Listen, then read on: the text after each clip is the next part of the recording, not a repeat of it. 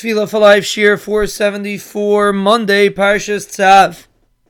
We are discussing the pasuk Zichru Niflaisav Asher Asa. Remember the Niflais that the Rebbeinu Shalom has done. And Rebbe Victor Miller Zechariah Levracha makes a very interesting diuk in this pasuk. What does it mean, Asher Asa? Why are we adding the Niflais that the Rebbeinu Shalom has done? It should just say, Zichru Niflaisav, remember his wonders. Why are we stressing Asher Asa? And the reason is, Dr. Victor Miller, is to remind ourselves when the Rebbeinu Shalom makes a Niflais, when the Rebbeinu Shalom does wonders, his objective is Asher Asa. He does an action that teaches us that he's the only one that can do it. Meaning when the Rebbeinu Shalom makes a nes, something that there is no logical way to explain it, the purpose of the nes is to teach us that it's the Rebbeinu Shalom that's doing it. That's why he makes niflais, to teach us Asher Asa. It is him, and there is no other way to explain it besides HaKadosh Baruch Hu.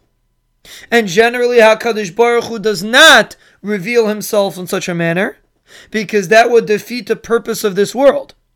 We are in this world to see HaKadosh Baruch Hu when he is not clear.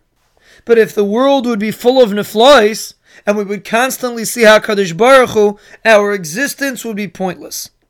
The main function that we have in this world is to see through the darkness, is to see who's really controlling the world.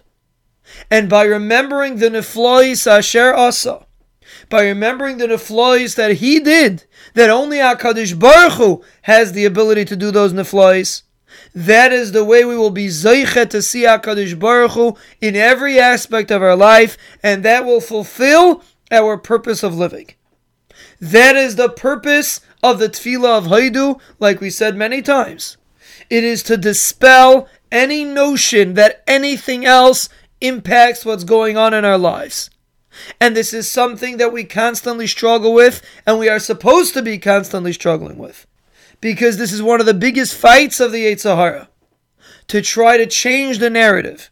To try to put other people in charge to make us think that this person impacts our outcome and that person can impact us. And it is all a test from the Yetzer Hara. It's a test to see if we will stay loyal to the Rebbeinu Shalom. And when we remind ourselves, Asher Asa, he is the only one that can do these things that he's done for many, many years ago. Even though today we don't see it, but we remind ourselves, Asher Asa, it's all HaKadosh Baruch Hu. Like we say in the first Ani Mamin, V'hu levadai asa oiseh v'yasa l'chol ha'masim. The Rebbeinu Shalom is the only one that has any impact on our life.